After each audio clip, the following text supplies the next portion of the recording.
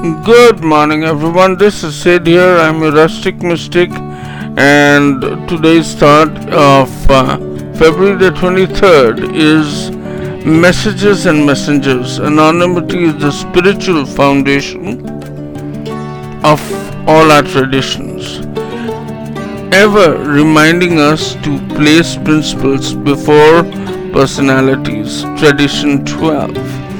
The 12th tradition reminds us of the importance of putting principles before personalities. In recovery meetings, this might be paraphrased: don't shoot the messenger. We often get the message confused with the messenger and negate what someone shares in a meeting because we have personality conflicts with the person speaking.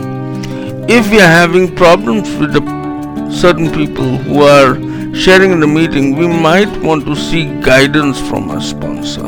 Our sponsor can help us concentrate on what's being said rather than who's saying it. Our sponsor can also help us address resentment that may be keeping us from acknowledging the value of some particular person's recovery experience. It is surprising how much more we can get out of a meeting when we allow ourselves to do as the 12th tradition suggests, focusing on recovery principles rather than personalities. Just for today, I will practice the principles of anonymity in any meeting. I will focus on the messages of recovery, not the personality of the messenger. So true, so important. Lately I've been facing these issues when I go to a meeting, when I go to a class and I try to give certain examples.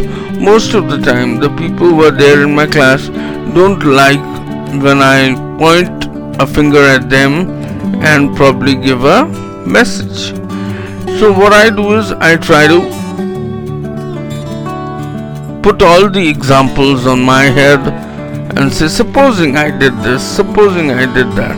Now what recently happened is one of the guys who was there in one of these classes actually went back to my place of appointment, my place of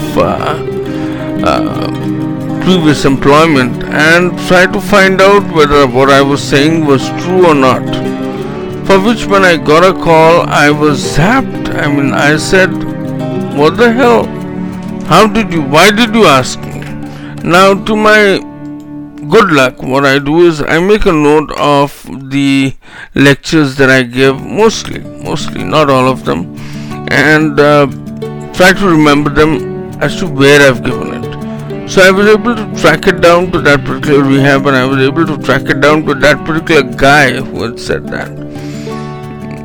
And it was so unfortunate because you being an Alcoholic Anonymous and anonymity being your mainstay of the whole program, if that is defeated, no instructor is going to be able to instruct, no class is ever going to be able to be done, no sharing can ever take place because that other person who's in front of you might think that whatever you're saying may be, free for the market. He can go and share it with anyone he wants.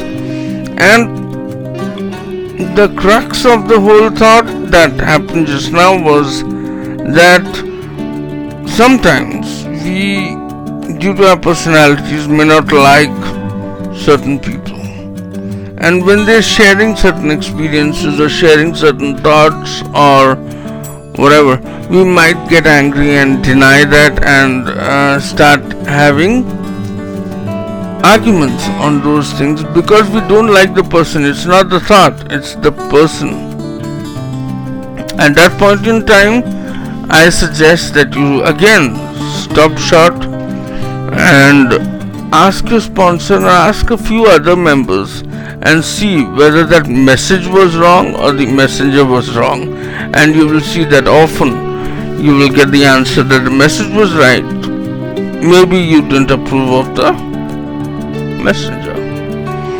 Well, keep coming back. It works if you work it. I am Siddharth. I am a rustic mystic. Remember, to like, share, and subscribe my podcast, and come to my YouTube channel as well with the same name, and a website as well with the same name. Connect with me. Love you all, and have a great day ahead.